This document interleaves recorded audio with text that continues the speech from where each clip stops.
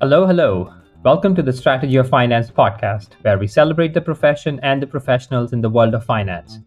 These unsung heroes mostly remain away from limelight, but contribute tremendously towards company building. We endeavor to unpack their journeys to understand what moves them, get inspired by their triumphs, learn from their experiences, and most of all, connect with them at a personal level. I'm your host, Rohit Agarwal, and besides this podcast, my full-time duties include building Creo, the unified operating system for corporate spend. We are bringing together the whole journey of spend so you can buy, pay, and manage all your corporate spends from one single platform. Do check us out at www.krayo.io. Without further ado, let's tune in to learn, grow, and inspire.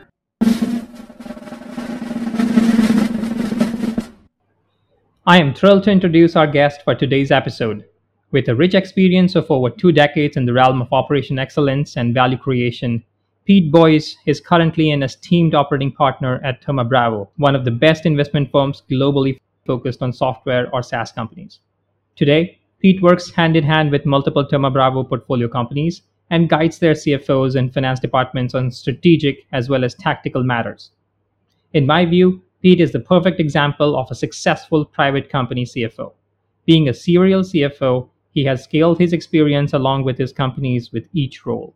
His impressive track record includes influential stints at companies such as Zego, which was notably acquired by Global Payments, SOASTA, taken over by Akamai Technologies, and ID Analytics, which found its new home with Symantec through LifeLock. Before these standout roles, Pete honed his skills as a technology investment banker, facilitating a multitude of M&A and corporate finance transactions across a vast spectrum of companies. In his last role as a CFO at Zego, a company backed by Vista Equity, Pete was a key catalyst in orchestrating both organic and acquisition-driven revenue growth, culminating in a successful exit to Global Payments. Demonstrating his abilities and leadership, Pete seamlessly transitioned to the role of GM post-acquisition, spearheading Zego's integration into the integrated software division at Global Payments. An alumnus of the University of Southern California, Pete did his BA in International Relations and then pursued an MBA. Let's end this wait and dive deep into his journey and insights. Pete, welcome to the show. Thanks for taking the time and glad to have you here. Thanks, Rohit. Glad to be here. All right. Let's dive in with a little bit of your background. So tell us, how did you make your way into this amazing world of finance and became a CFO? Yeah, so maybe similar to a lot of others, I started in accounting, got out of college, actually not with an accounting degree, but got hired into an accounting firm, ironically, who put me through the accounting paces. And that's how I got going in it. I would say, though, that I did that for about a couple of years. And I remember being on an accounting assignment where a client of mine was getting acquired. And when I was doing the accounting diligence on one side of the table, there's a whole host of investment bankers on the other side of the table doing all this crazy finance modeling and having these really interesting conversations. And I remember talking to a few of them and said, hey, I want to do what you guys are doing. I don't want to do what I'm doing today. And so that led me to go back to graduate school and get an MBA that allowed me to enter the world of investment banking. And that led to a 10-year career in investment banking, technology investment banking, software and analytics were some of the subsectors that I played in. And ultimately then transitioned in 2008 after a 10-year career of that. And that's what transitioned me into sort of the role of the CFO, which I've been doing for the last 15 years, predominantly through private equity and venture-backed software and technology businesses.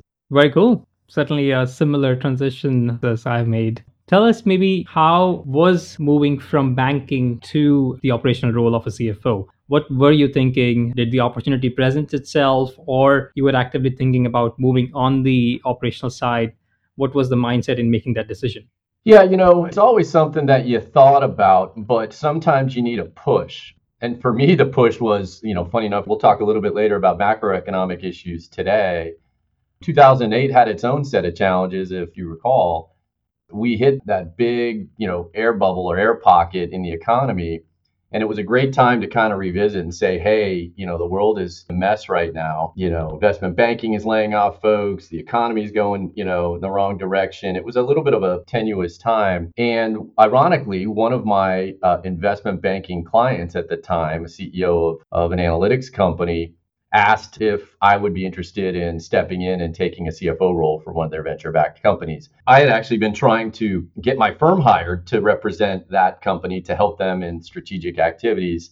And he just said, "Hey, can I just hire you instead of your firm?" Long and the short of it, I said, this is a perfect time for me to transition. And so that's how it kind of came about. To your point, it's always something in the back of your head. I think anybody who's in investment banking and has worked those long hours and done all that work, you sort of get to that 10-year mark and you say, am I ready to do another 10 years of this? Or is this the time to reset and think of something else? And for me, it was a combination of right time, right place, and a economic situation that helped me make that decision a little easier.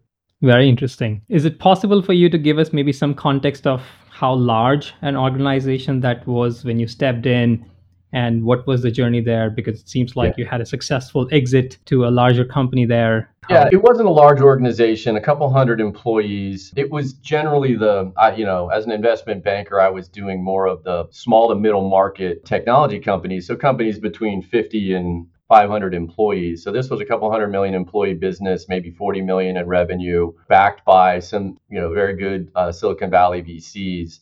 I had a lot to work with when I got there, which was good. But I had, to your point, I had been in banking, and being in an operations environment and a company environment is very, very different. Although I had some accounting skills from back in the day, I didn't have a ton of accounting background as it related to running an organization. So the first thing I had to do was be honest with the management team, the CEO, and say, hey, look, if you're looking for a sort of an accounting focused CFO, I'm not your guy. And I made that very clear because I kind of wanted to say, hey, here's what I am and here's what I'm not. So I didn't set the wrong expectations. And luckily for me, we had an amazing controller at the time who had the exact opposite desires that I had and said to me, I don't want to do what you do. And in fact, I'll take all the stuff that you don't like and I'll own that. And you can focus more being strategic and externally focused. And it was a perfect match for me as a first-time CFO to pair that up. And ironically, that same controller dragged me into a second company about 7 years later. So that was a little bit of my intro to that, because being a CFO for the first time when you haven't grown up in accounting or FP&A in an organization it's a learning curve, right? Just on how you go about executive meetings, how you have to understand engineering and product, and to learn, how the sales cadence is going, and to figure out how to bide your time in a more structured fashion than where I used to come from. Is there one particular thing that you perhaps wasn't anticipating moving into that role that you got exposed to maybe in the first week, if not the first couple days? Yeah, that's a great question. I'm kind of laughing because the people side of being in a corporation was something or an organization of that size, I hadn't experienced, and good and bad. And what I mean by that is the amount of time, and ultimately I got much better at this than when I started, to inspire, to empower, to communicate, to coach, to guide team members, not just on your own team, but throughout the organization, listening to other folks vent about challenges they're having in their organization, trying to solve people problems. Caught me off guard. I would have said, I just didn't expect that. And it wasn't just my organization. And every step of the way that I've been, realized in my finance role, my CFO role, whether or not HR rolls into that function or not, you tend to spend a lot of time in a positive way working on people issues. And I say that, I don't mean it as a bad word in issues, but people opportunities. If it's coaching and learning, I would say that was probably my biggest eye-opener, was the amount of time spent on that. And I also think, coming from an investment banking to a company perspective, the employees that work there have different goals and objectives. If you sit down with someone in an organization that may have been there for 10 years and you ask them, hey, what's your career aspirations in the next 3 to 5 years? You're going to get a variety of answers. If you tend to ask someone in the investment banking world, hey, what's your career aspirations in the next 3 or 5 years? It's to conquer the world and to take my boss's job. And so there's a very different mindset that companies have in relation to where I came from. And I think that was the biggest eye opener.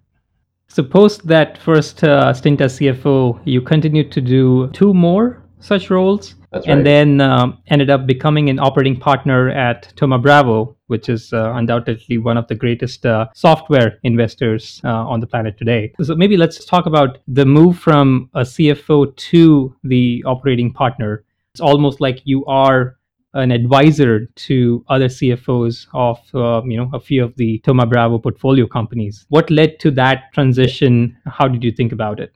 Yeah, good question, because you don't necessarily go down your career path thinking that's where you're going to end up. But what I would say, if I backtrack a little bit to the second and the third CFO role that I had, the second role that I had, and this is not uncommon, was a bigger business than the first role that I had. It was probably 50% larger. We had up to 350, 400 employees, 300 employees. And it had, a little bit later stage VCs, a little bit different mindset because they were thinking about going public and thought about it a little differently. Then the third business I had was probably double or triple that size. We had close to 500 employees and 100 million of revenue. And this one was backed by another great private equity fund in Vista Equity Partners. And when I took that third CFO role, I think one of the things that I would espouse to anybody is, and one of the reasons why I really wanted to take that role was to continue to learn. And I had a feeling, working now for a larger software equity buyout shop, that I was going to learn a lot. And I wanted to learn and understand different approaches to strategic finance and so on. So I was open-minded to say, hey, look, I know this is going to be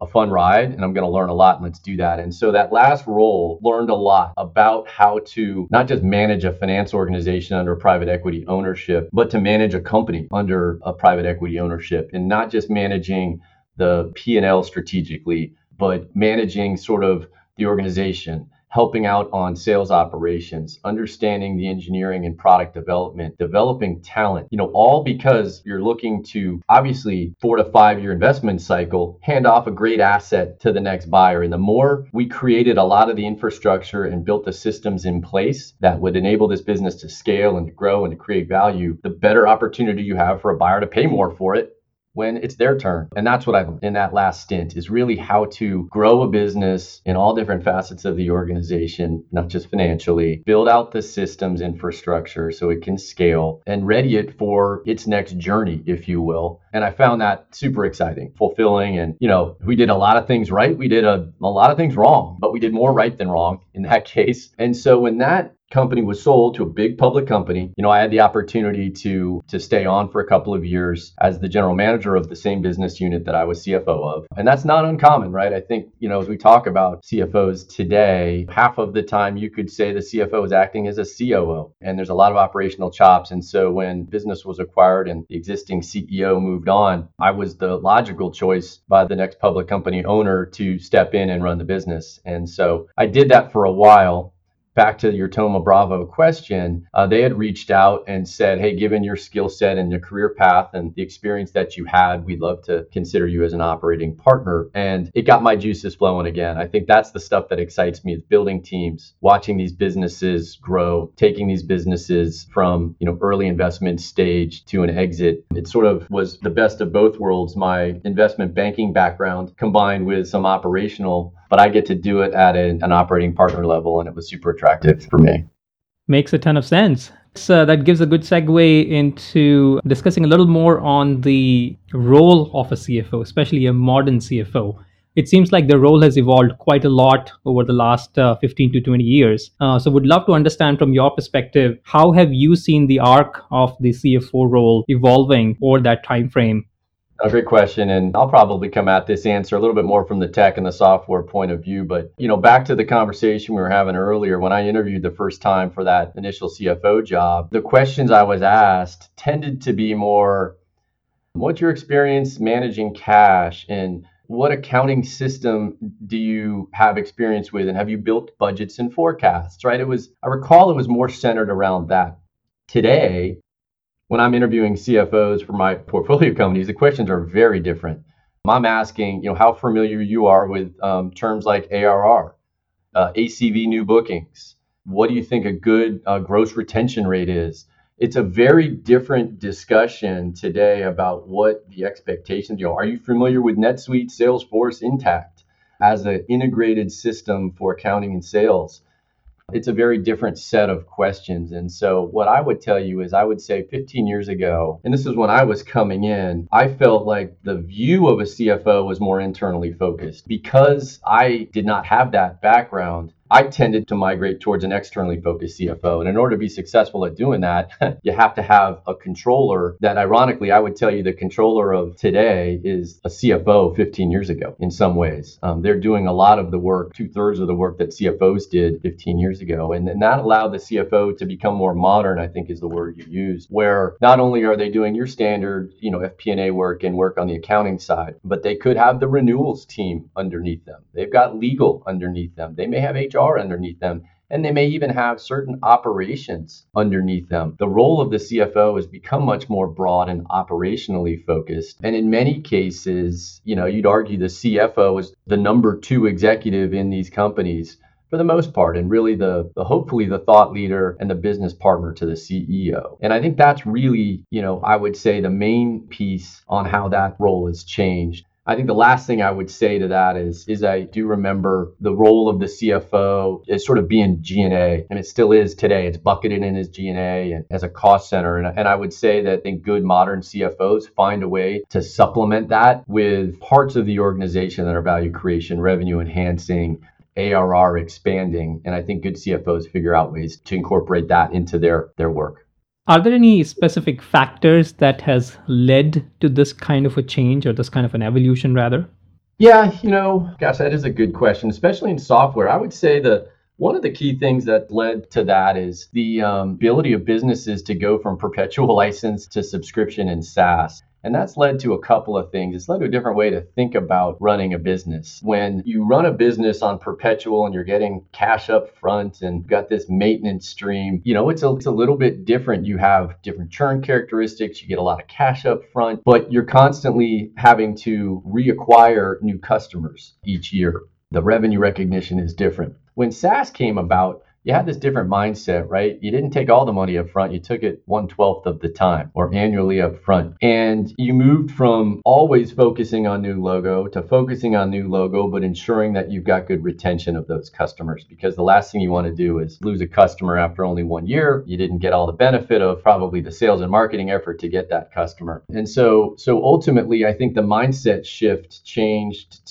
from the CFO having to then manage cash, as an example, a little bit more closely, right? You're not getting the dollars up front, which led to the venture community having to invest lots of dollars in this SaaS world to help finance the ramp of these subscription businesses. But here's where I think it got better. As folks got figured out how to manage the retention and the customer life cycle, it became very sticky. And the finance community was favorably inclined to sort of debt finance, if you will, that revenue stream. And it became very attractive, great characteristics, recurring revenue, and so on and so forth. And sort of that led to the change of where CFOs would come on board. They'd be able to have to show their lenders a lot of different metrics than they were used to showing. And that gets back to your bookings and your retention rates and the percent of recurring revenue versus non-recurring revenue, because those were some of the key metrics that lenders would focus on, your investors would focus on, and ultimately, as we saw for a good 10-year run, the public markets. That was a very different type of CFO and a mind shift than 10 years ago. And so in some respects, recurring revenue, SaaS, subscription models, the cloud enabling that has all, I think, really changed the modern CFO to be more operationally focused and definitely metrics focused to enable not just to meet public market expectations, meet their lender expectations, and then ultimately valuation expectations. Makes a lot of sense. I have a hypothesis around this, which I would love to test with you.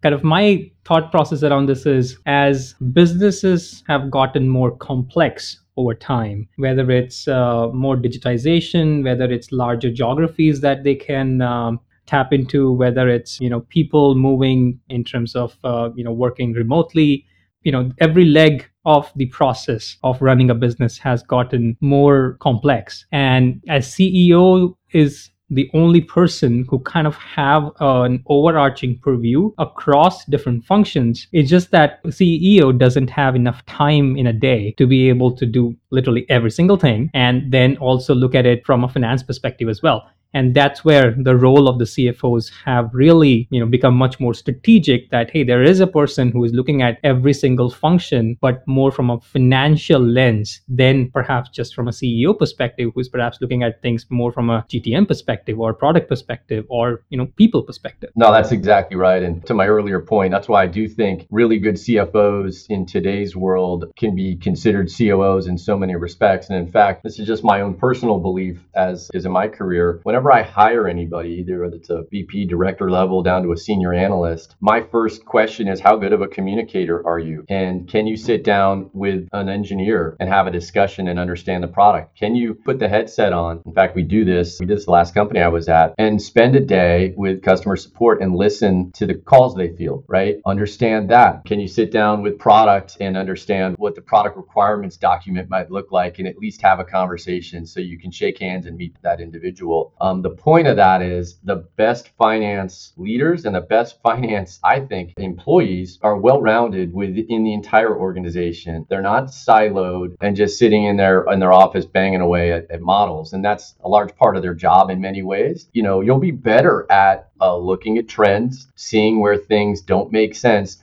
if you understand, after talking to the engineering team, how they store data in AWS, as an example. It's not a finance person's job to understand the details of it, but at least if you ask the question and they tell you there's a storage area and there's a compute area and this is how the costs rise, well, at least you know enough to ask some questions. And I think that's where the CEO then now relies on this CFO to help ask those questions, to your point, Roy, where you may not have the time as a CEO to do that, just relying on your head of engineering or your head of product or DevOps to be focused on that. It's not their skill set either, necessarily. They're working on uptime and getting product out the door and driving engineering excellence. And so I do think having a broad-based finance function of folks, not just at the CFO level, but across the organization, leads to, better performance overall.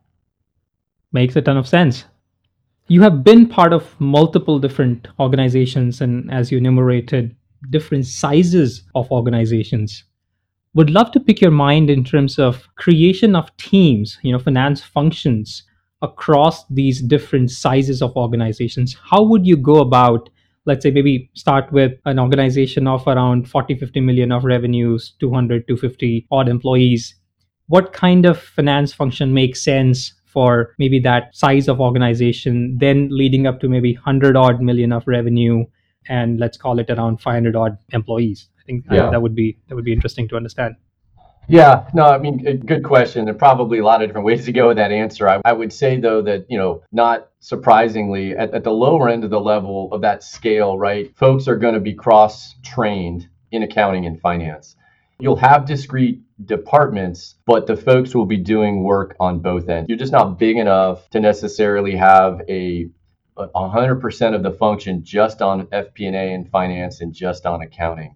You're obviously going to have to still at those levels have key accounting functions to close your books on time, to start to consider. You may not have it at the time, but your go forward accounting system, I've been on companies that used QuickBooks to up to $70 million, if you believe it. So you can manage a business still on a non-scalable platform for a while and be okay. So those small businesses, I would say, you might have a controller that's solely focused on the accounting side. But if you had 2 or 3 other employees, your finance person who's building your budget is also probably sending out invoices and billing. You might have somebody, on the accounting side that's used to just doing AP runs, as an example, or helping out with payroll, but they're also going to be dabbling on some functions within finance. And so I would say in that sub 50, you've got sort of 2 departments, but you can just imagine an image with a lot of lines crisscrossing each other. And I think that's okay, because that's just the size and scale and the time of the organization at that point. I think as you grow from there, I think the lines start to break apart and you begin to get more discrete functions, within accounting and finance. And I'd say at that second level, the accounting sort of breaks apart and you really do define your accounting team into your standard, accounting function. And then where finance starts to change a little bit in that level is where they start going horizontally across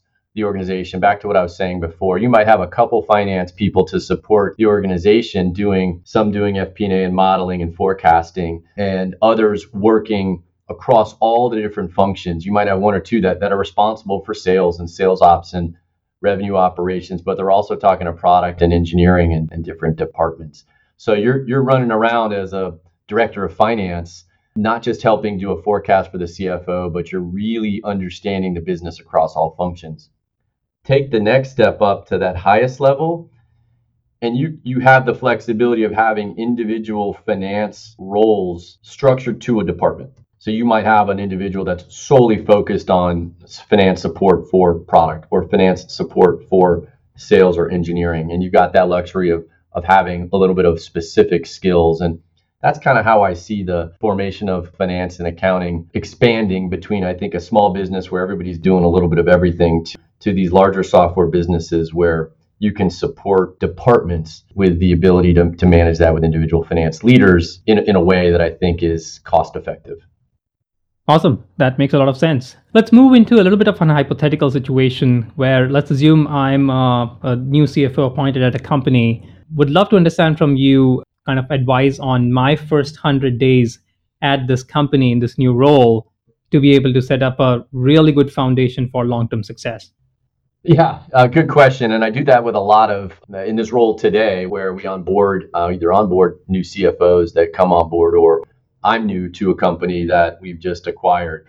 Kind of the three things I would say. Number one is the first thing I think you need to do as a CFO is talk to your stakeholders. And there's kind of two stakeholders. There's, back to my external, internal. There's the external stakeholders. Make sure right out of the gate, you're talking to your investors, you're getting to know them. What makes them tick? What are they looking for? What do they not like? Ask them, hey, what are you missing right now that you don't see if you've either been with the business already or in your diligence that you didn't see?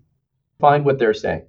Then there's the internal stakeholders, right? Back to my department analogy. Go talk to each functional leader that you serve, right? Because you have, as a finance leader, you've got internal customers and external customers. You're supporting your internal employees, right? Whether it's processing expense reports to helping them with budget and approving purchase orders or purchase recs for different products and services. Ask them and capture that insight, right? So you got to be a good communicator, step one.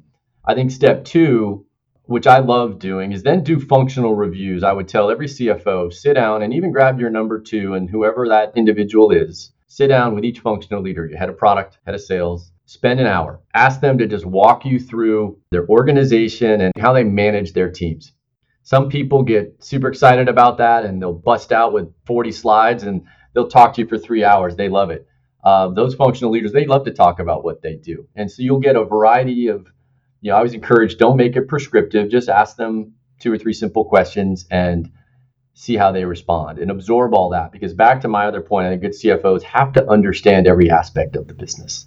Now, you're not going to learn it all in your first 2-hour session, but you're going to learn enough to get you going. So that's step two, I would say, in your first 100 days. Just spend the time getting to meet each functional leader and do a deep dive with at least one other individual in your organization. And then I think step three is you sort of take all that feedback, external and internal stakeholder feedback, your understanding of those functional reviews. And then I think you look at your own team that you have and the systems that you have. Based on what you just saw and the growth of the business and all the things that you know, evaluate, do I have the right accounting systems? Do I have the right FP&A forecasting tools? Do I have the right project management software or Salesforce software or CRM software to run this business? And take all those inputs and I'll conversely or in parallel, do you have the right team underneath you to get to where you want to go based on what you've heard? And so it's listening to your stakeholders. It's understanding the business from the perspective of the functional leaders. And then it's sort of evaluating your team. And if I was presenting that to the board as an example, here's what I did in my first 100 days, then I would get to that sort of punchline and say, based on all that, my recommendation is going to be we need to upgrade our accounting system in order to scale. We have terrible reporting on these key metrics, and you're never going to get what you want unless we either add functionality or scale. And oh, by the way, I need to hire people over here and let go of people over here because they're in the wrong seat. And I think if you focused on those three things in your first 100 days, I think the CFO would be well sort of suited to move forward. Love it. Very cool. Let's talk a little about the relationship of the CEO and CFO. It seems like from a CFO standpoint, not only the CEO is the manager, but also just from an overall company standpoint, there's a lot of nuances to that relationship that enables the company to do a lot of things, or on the perverse, not do many things. So, how do you think about that relationship? And if there are any sort of interesting hacks that you have used during your time to foster that relationship? Yeah, good question. And my point of view, when I went down this journey, 15 years ago, was that I took on the belief that the CFO needed to be basically the business partner, the right hand person to that CEO. That CEO could lean on in good times and bad, and to share frustrations, opportunities, right? Obviously, you've got engineering and product and strategy, but there needs to be one individual that can be that business partner. And I felt that was the CFO's job. And so, my number one criteria, and I looked at those roles, was how is my relationship going to be with that CEO? Because I think in order for me to be effective, we need to communicate well. They need to trust me, to make it effective. Doesn't always work that way, but that was my goal. My second goal was, if I did my job right, I would enable the CEO to scale. And why, or what's that? Does that mean saying go off on the beach and do nothing? No. It's, you want, especially in investments where, in companies where you've got a time horizon, likely where you've got, an outcome that needs to happen. You want your CEO thinking strategically, working strategically, getting out of the day-to-day weeds that may slow that individual down. And so always took that as a challenge and in fact, when you do one-on-ones with your CEO, I would always ask that question, what can I take off your plate? And I think if you ask that question to CEO, you'll get interesting answers, but you'll realize the CEO says, well, gosh, I do this all the time. And I'm like, why do you do that every day? Like, you shouldn't be doing that. And you'll find when you ask that question, you'll find that. And so, continually refreshing that to ensure that the CEO is focused on the strategic things, and allows the CFO, I think, to take some of that off their plate. Now, the CFO doesn't do all those things necessarily. I'll take some of that stuff off his plate, but it's also my job to quarterback it and say, gosh, if you're doing these three things every week, that should be done by this individual, by that individual. And I'll tell you what, why don't we take that off your plate, and we'll come back and just share with you the output and save you a lot of time. So I think that would probably be my favorite hack, is just in your one-on-ones, asking that question about every 2 or 3 weeks. Talk to me about what's taking a lot of your time right now, and let's debate whether you should be focused on that or not. Makes a ton of sense. Right now it's a pretty peculiar environment that we are living in from a financial or a business standpoint, where every company has been forced to change their focus a lot more on the profitability side. What kind of conversation are you having with CEOs, CFOs, especially to be able to navigate these times? And, by definition, your portfolio in general is anyways more profitable, right? So they don't hopefully perhaps have a kind of an existential crisis, right? But Yeah. then maybe for the general audience, where a few of the companies might actually have, really tough time to be able to get to the profitability. They may not be profitable right now. So what kind of advice, what kind of conversations are you having with CEOs and CFOs, especially around the current market environment? Well, it's very different conversations than we've had over the last 10 years. I mean, for sure. 2008, I referred to that a while back in this conversation. That was a big jolt to tech and to the economy, but it was kind of short-lived. And I don't think it was met with the double whammy that we're facing today, maybe even the triple headwinds that we're facing today, of a lackluster macro environment, of drastically increased interest rates, and a tough funding environment. You kind of have almost triple headwinds today. I think CFOs have faced one, maybe two of those three over the last 10 years, but they've rarely faced all three. And so if you kind of go back, and part of that is no one's fault. It's just the market paid for growth. The public markets paid for growth. And because financing was cheap, both equity and debt, and the economy generally was good during that period, CFO's job was to drive top line growth. And so focusing on profitable growth was not a thing. Fast forward to today, the market dynamics have changed. And that's the thing about being a CFO. You got to be flexible, right?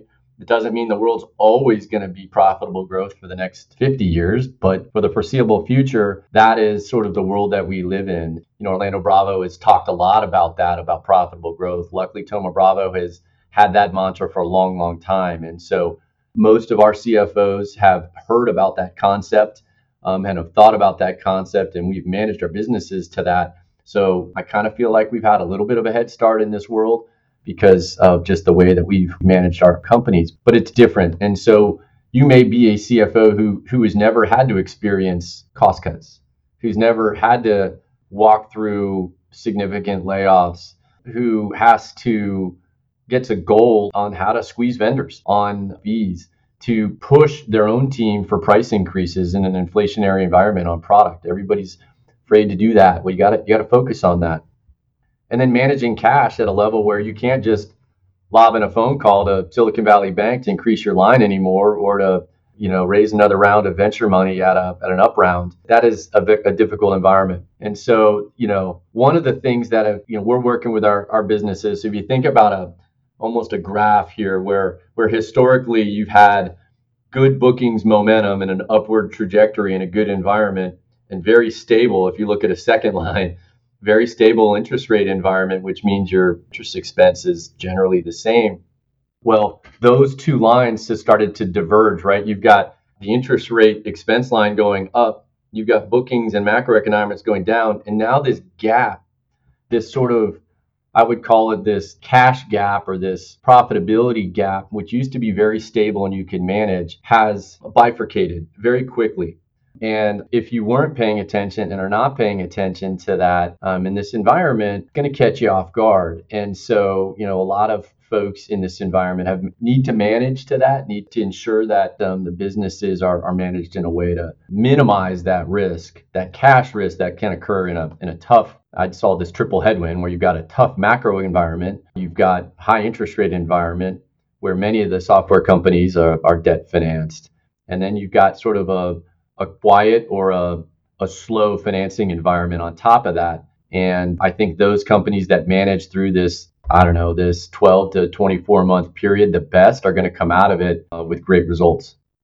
The triple headwind is quite an intriguing concept to think about. And I think every CFO has to think about how to navigate all those three vectors. Yeah, it's new. It's new for everybody, I would say. Some people may roll their eyes at that, but I do think trying to manage all three of those at once is definitely new muscle for, I think, the growth-minded CFO that, to be honest with you, it's been that way in this sector for 10 years.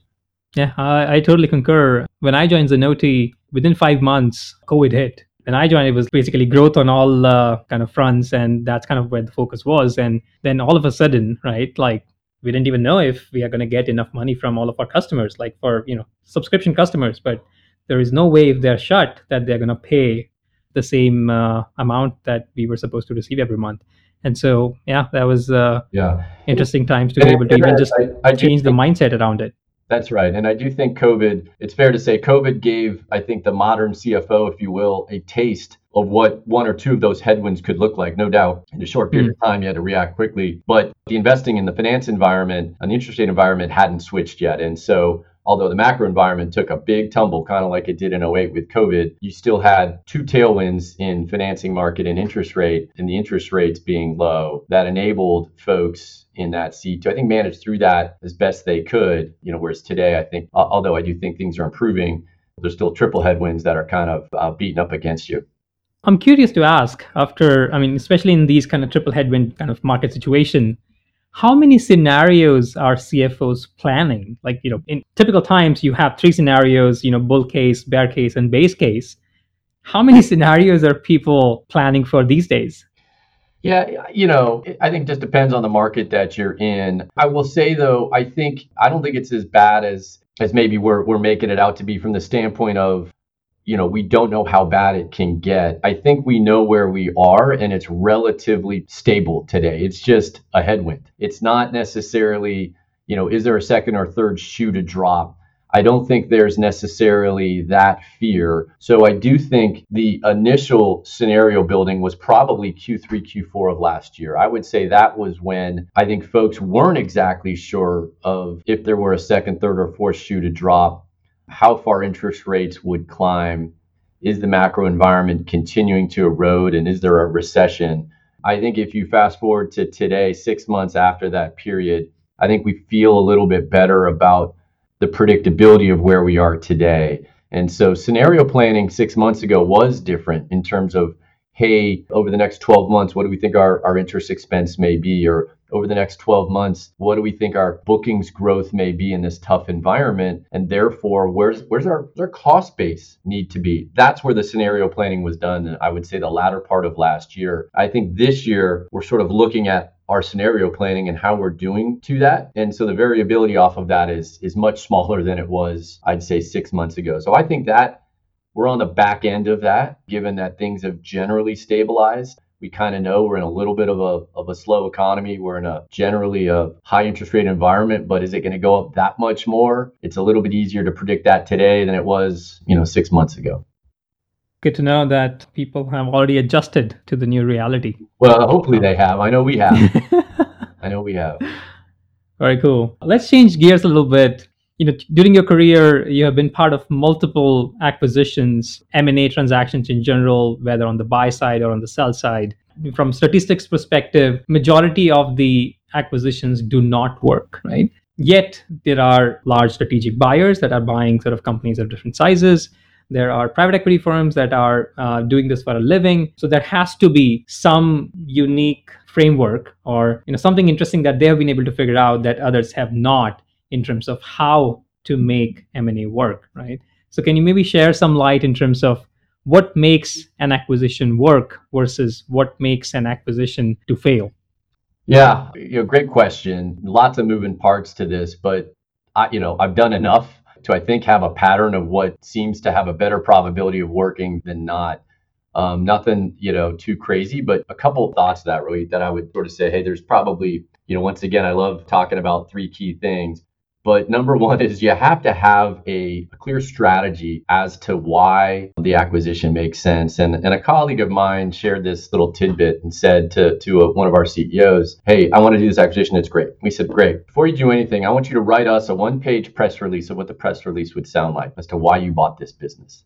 And it made that individual scribble down, you all read those PR press releases that says company A bought company B, and here's why. And if you can't quickly articulate the why, that's probably, take a step back and say, is this really making sense? And so call it the press release test. Do you have a strategy? Can you articulate a strategy in a one-page press release effectively? Step two, and I say this a lot, but you have to have management and executive buy-in on that strategy. If you don't have executive buy-in on that strategy, it's going to be a long haul. And so communicate, empower your executive team, get them inspired, fire them up about it, get that management team to buy into that strategy and make sure they're aligned on why it makes sense. Because ultimately, it's those individual executives that have to drive the integration and change. And if you've got the majority of those executives that are rolling their eyes and saying this doesn't make any sense, it's going to fail. That would be sort of point number two. And to that, you can't bring everybody in every time, but I'm a big believer in when you're doing your diligence and you're doing your work, incorporate more than less of leaders in that organization. Set up a task force, set up leaders in the organization, have them participate. You enable them to participate in a diligence session. They feel ownership. They feel the desire to want to make it work. Then I think the third thing, and this one's a little bit more challenging, is integration. And on integration, I think lessons learned here is do it fast, do it faster, do it fastest. Do it soon, do it sooner. If you let integrations drag on, I think it slows the value creation down. It's going to be more painful to combine a sales force right out of the gate. It's going to be more painful to figure out org structure for to combining engineering departments, of which inevitably you're going to have some folks that don't fit into the new org structure. It's going to be painful to try to combine two accounting systems and get to one payroll system. All this is going to be challenging, but the sooner you get it behind you, the better.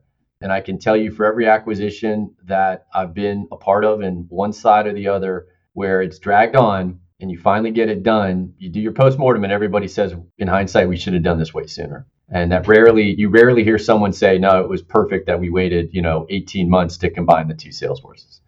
And so I think the last piece of, I think, my experience, right? So the CEO press release strategy, make sure it fits, management buy-in at the next level down, and focus on quick integration. Usually those, you got a higher chance of success if you follow those three steps. Love the PR test. Makes a ton of sense.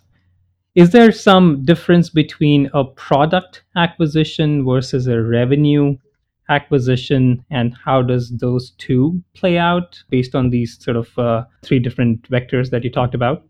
Those are two completely different cases. In some cases, yeah, you are looking to scale the business and only looking to buy revenue. I think if in order for those to be effective though, it's got to come with significant integration and sort of cost restructuring, right? To get the benefit of that. It's always, I think, a bad idea to think of always getting revenue synergies from an acquisition where, hey, you can easily cross sell these products and you're going to get even a bigger lift than what the revenue is.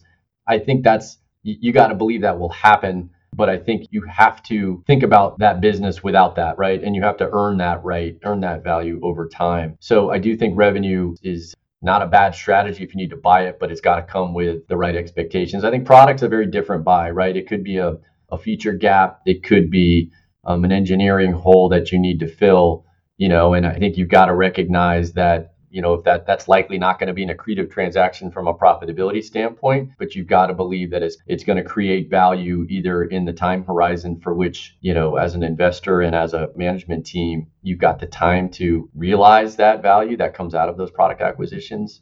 Maybe it takes out a competitor, which helps you in the long run, but it's a little bit harder on product only to ensure that you're getting the value creation that you want in a timely fashion. Makes sense. Let's switch gears a little bit and talk a little more on you personally. Tell us what motivates you today, Pete. You've seen an amazing career from the accounting side of things to being a banker to being a CFO operator and now an advisor. So, you've seen that whole arc. What keeps you going today? Yeah, good question. Look, I think for me, I love the journey of value creation and watching, a business sort of morph into a great business. Great businesses, excellent businesses, good to great, whatever you want to define it. I think myself personally, I'm a, competitive person. I enjoy winning in a good way. I enjoy hitting quarterly sales numbers just as much as the sales guy or gal does. I enjoy that aspect of it. And I think what the excitement and inspiration I get in these is watching these teams build cohesive teams, grow the business, and create value. I think that is one of the key things that keeps me going. I think number two, and I mentioned this earlier, I'm always learning. And I think if you're constantly learning and you're constantly wanting to learn, you'll never get bored. And you'll always want to continue to find ways to grow and help organizations. And I'm just a constant learner. And I will say I'm always learning new things in this role, even with some of the folks that I'm supposed to be coaching. They're teaching me new things each time as well. And then I think the third piece of it is team building, right? And I do think as I've gone through my career and sort of seen the next generation come up, I do get satisfaction at watching my peers and my team members grow into those roles and be successful in those roles. And I think that energy and excitement that I get of watching these teams create value, grow their own careers, have success is exciting for me. Maybe the last piece I would say too is technology is always changing. I've been in software and technology now for 20 plus years in some capacity, either as a CFO or a banker or now as an operating partner. Maybe that goes into the learning part of what I was talking about earlier, but I love the change. I love the new businesses that we get to work with. Everything from, healthcare and leading software that's supporting cardiovascular to automation technology for credit unions and banks. I mean, the whole gamut is exciting to me. And seeing that new technology spur and watching those businesses grow is something that will keep me excited to keep doing this work for plenty of years. Very cool. It's no joke that the role of the CFO is quite demanding. And I'm sure during your career, you came across many situations, which can be defined as shit hit the fan kind of situations. Wanted to understand, how did you keep your calm during those situations and navigated those choppy waters?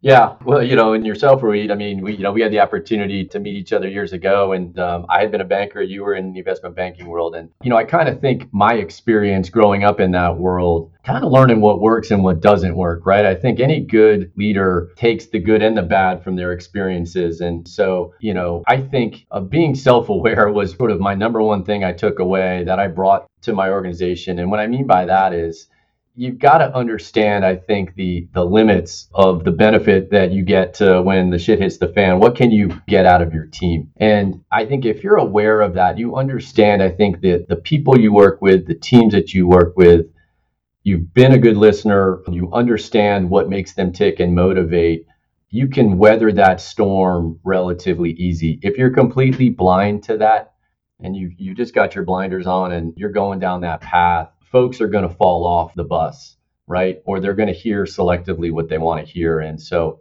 I would say, in my experience, if you spend the time early on getting to know your teams, get to know what motivates them, get to know how to inspire them, they'll go through walls for you. They will work through those tenuous times, those challenging times when somebody's asking for a 46 points on a diligence request list and they want it by tomorrow morning. And your team is looking at you and there's just no way. You've got a way to give them the triple clap and say, you got this. And they got to feel like you've got their back. And I think those that are successful at sort of building that trust and building that inspiration within their teams can weather those storms. I think those that are blind to that or lacking the EQ, I think are going to struggle with that. Trust and inspire. Love it. Look, this is an intriguing conversations. I think we can continue to talk about varied topics, but we do have time constraint. So I would love to move now to a lightning round. Should be simple. I'll ask some simple questions, and all I need is immediate responses from you. Sure. All right. Let's do it. So let's get going. Sweet or savory? Sweet. Books or podcast? Books. Thinker or doer? A doer. Movies or web series? Movies. LinkedIn or Twitter?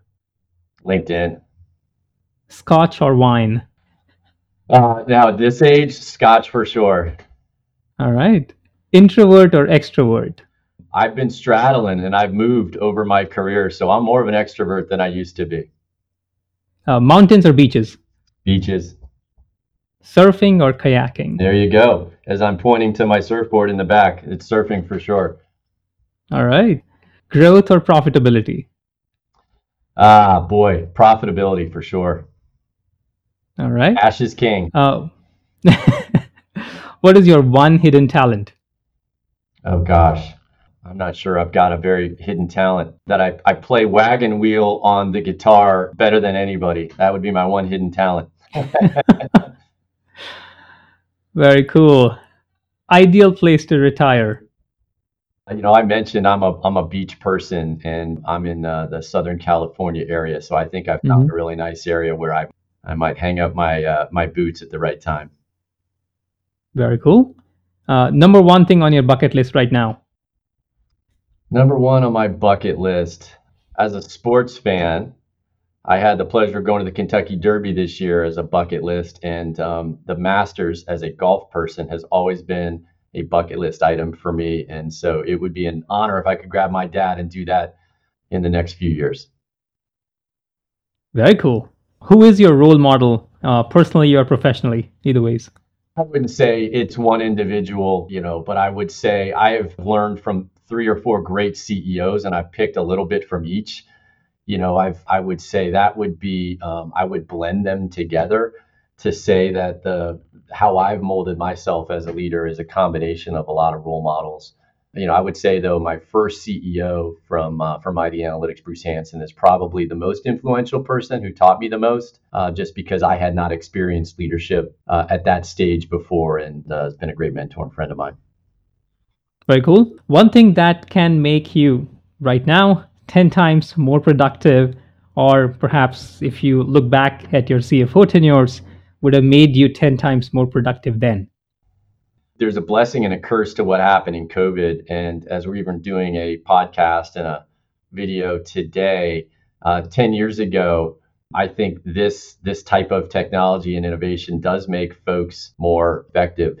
And I would say just a little business and efficient, a business hint, as painful as it can be, creating daily stand-ups. I know this is more of an agile and an engineering development, but using that in the finance and the operations world to get folks back to my, inspire, communicate, and empower.